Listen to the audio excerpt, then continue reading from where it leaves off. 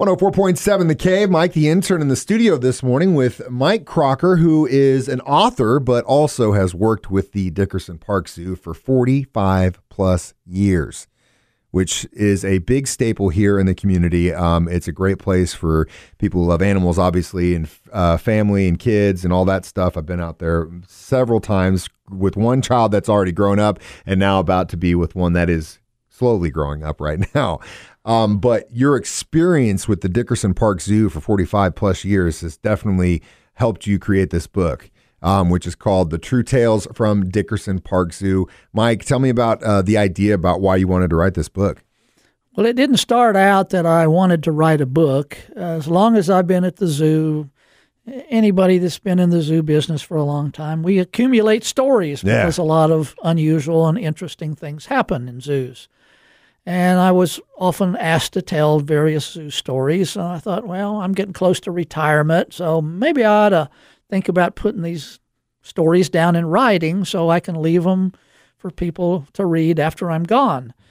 And I just thought I would write this collection of short stories and somehow put them together, but we didn't really know when we started how we would put them together. But that's how it ended up being a book.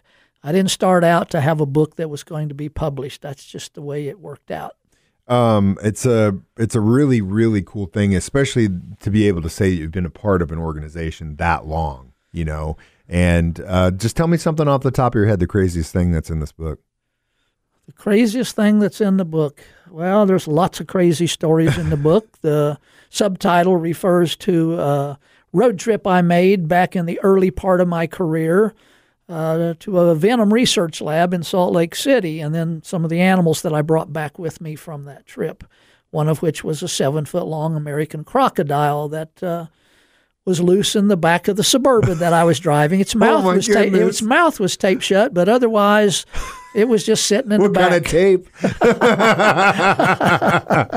It's true that duct tape does work really well. Well, Mike, if someone is interested in possibly buying the book from you guys, or is it in the gift shop at the Dickerson Park Zoo? Is that the place to get it? Yeah, it's in the gift shop at the zoo. You can also get it from Barnes & Noble and Amazon, ABC Books. Awesome. Well, a lot of places to get it. Summer reading is coming up. If you're looking for something to read to the kids before you go to sleep, depending on how old they are, or if they're adventurous, definitely pick it up. And you're still obviously with the Dickerson Park Zoo, so if you see Mike walking around the grounds, have him sign it too while you're there, right?